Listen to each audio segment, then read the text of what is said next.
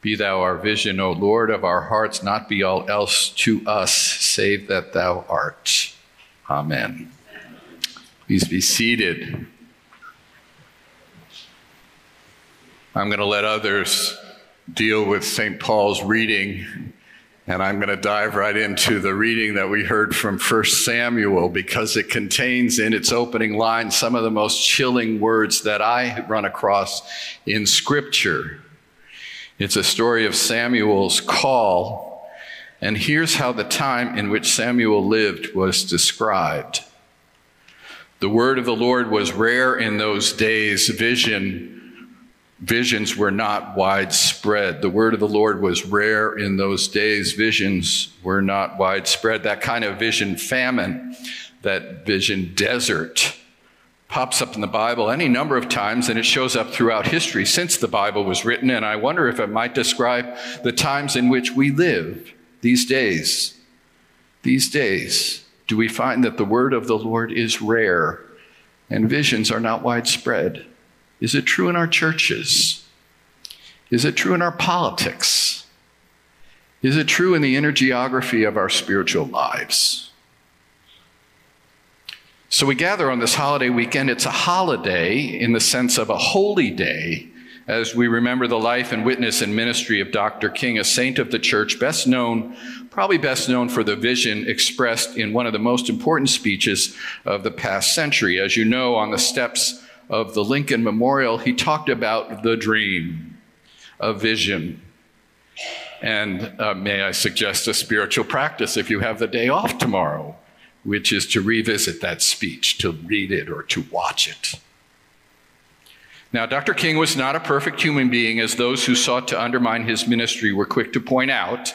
Nevertheless, in my own mind, maybe yours, he is counted among spiritual giants like Mother Teresa and Desmond Tutu, who seem to operate on some other plane, whose way of being seems quite far removed from my own thin faith, my own depleted sense of courage, my own indifference to injustice. And while mindful of my own spiritual limitations, his articulation of the dream nevertheless inspires. The speech was given in a time when we could say that the word of the Lord was rare, a word that called for justice and respect for all people. That wasn't happening. It came in a time when visions were rare, as centuries-old intractable issues of racial divide seemed beyond remedy, when it was hard to see any way forward and any path to healing. And our daily news might tell us that we still live in that kind of time. So one of the things I've been thinking about is that Dr. King did not share his dream in isolation. He had help. I got two examples. The first, the written text of the speech he gave on those steps did not originally include all the stuff about the dream. It was only after Mahalia Jackson, who sang at that gathering and stood near the microphone, shouted out at a pause in King's speech, speaking directly to Dr. King, she said, "Tell them about the dream, Martin, tell them about the dream." And Dr. King heard her, and he pushed aside his notes, and he launched into that magnificent vision of a better day without notes. So if we can't be like Dr. King, how might we shout out support for the dream the way Mahalia Jackson did? A second example, and a disclaimer.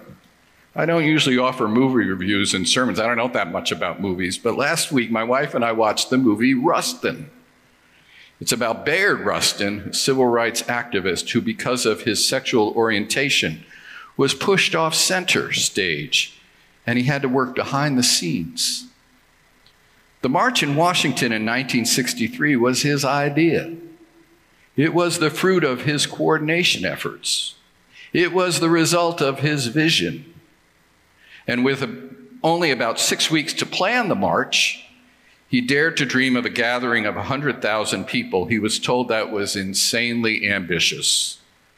So when 250,000 people showed up in August in Washington, he was vindicated. At the end of the march, there were 10 leaders of the organization who were invited to the Oval Office to meet with President Kennedy to push for civil rights legislation. Bayard Rustin was not invited to that meeting. His lifestyle precluded that public role, so spoiler alert, turn off the volume if you don't want to hear what happens at the end of the movie. But we see Bayard Rustin at the Lincoln Memorial. After the crowds had all left, scores of volunteers begin to clean up the mess, the trash. The final scene shows him asking one of the volunteers for his garbage bag and an apron and that thing you stab trash with. And Mr. Rustin began picking up the trash. An illustration to me of what Jesus might do. And the point in all of this is that the articulation of the dream in a season when visions were rare came not only through Dr. King, but through a call that came to many other folks, many famous, many not. With her gift of song, Mahalia Jackson brought her gift to support the dream. Bayard Rustin brought his gift of community organizing, working tirelessly behind the scenes to make it happen.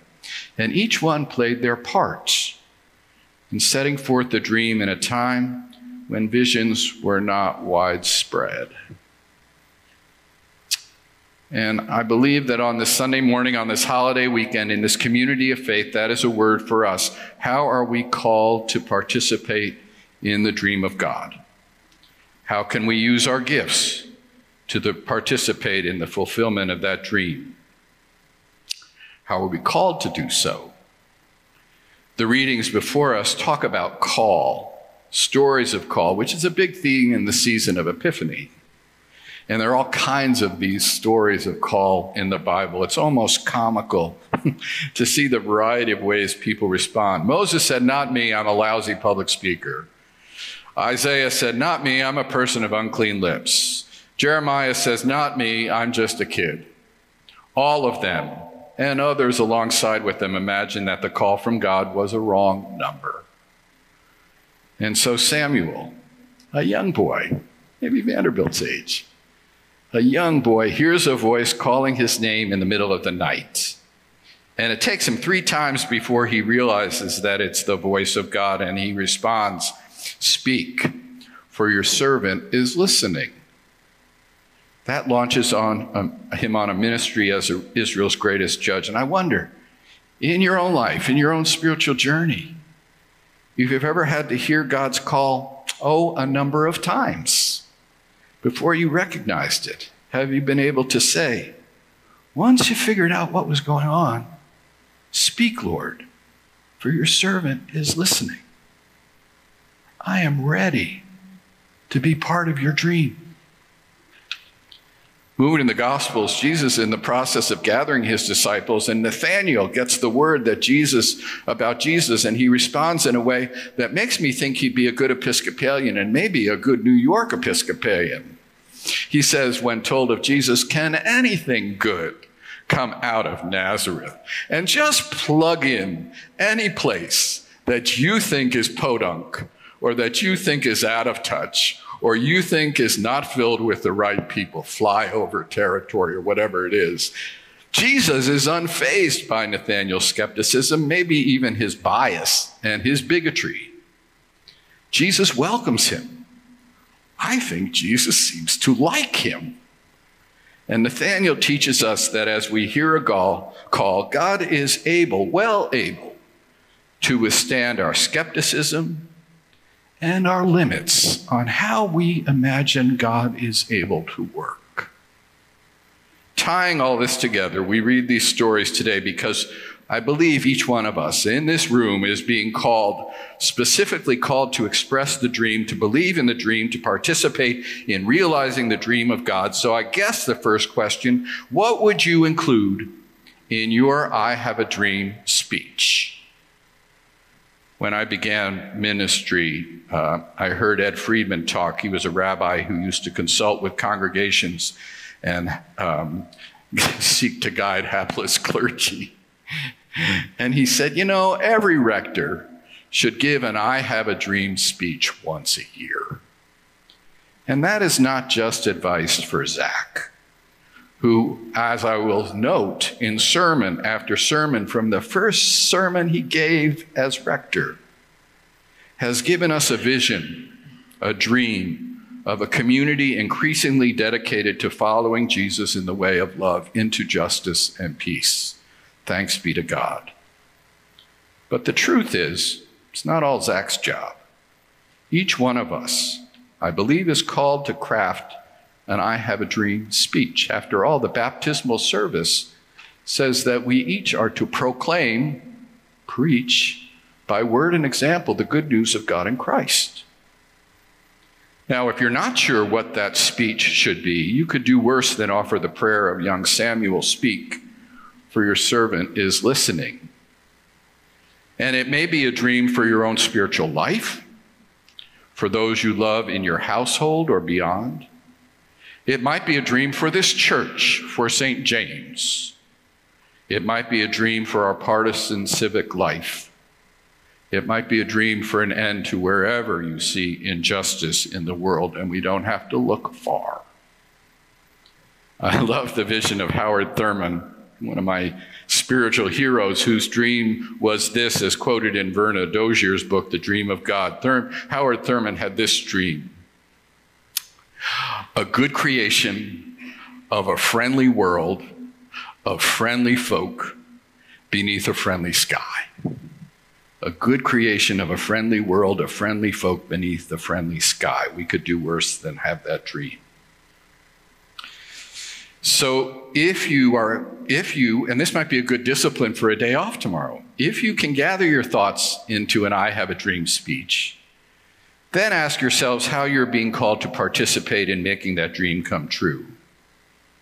Maybe in some sense you have the microphone like Dr. King. But in baptism, we are each called to preach and proclaim by word and example the good news in Christ. And maybe the way you do that would be encouraging others to speak of the dream the way Mahalia Jackson sang her way into the dream. Maybe your gift is to work behind the scenes in a quiet way, exhibiting the humility of Bayard Rustin, finding your equivalent of picking up trash on the Lincoln Memorial steps. We share in the dream of God in this community. It is the dream expressed by Jesus, who we see, as we heard in the prayer, the light of the world. Jesus' I have a dream speech may be prayer he offered for his disciples. May they be one as we are one. Or maybe it's the prayer expressed in his hope of drawing all people to himself.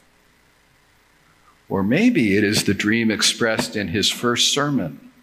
I think it's his I have a dream speech, given in his hometown synagogue. 2 mixed reviews, I might add. But he said this: "The Spirit of the Lord is upon me because he has anointed me to preach good news to the poor, to proclaim release of captives, to offer recovery of sight to the blind, and freedom for the oppressed." It seems to me that Dr. King, a saint of this church, a faithful follower of Jesus, that his speech in August of 1963 is simply a variation on that first sermon given by Jesus. I think it was Dr. King's version of the gospel. So what is your version? What does your I have a dream speech sound like? And how might you strive to make that dream come true? In the name of the Father, Son, and Holy Spirit. Amen.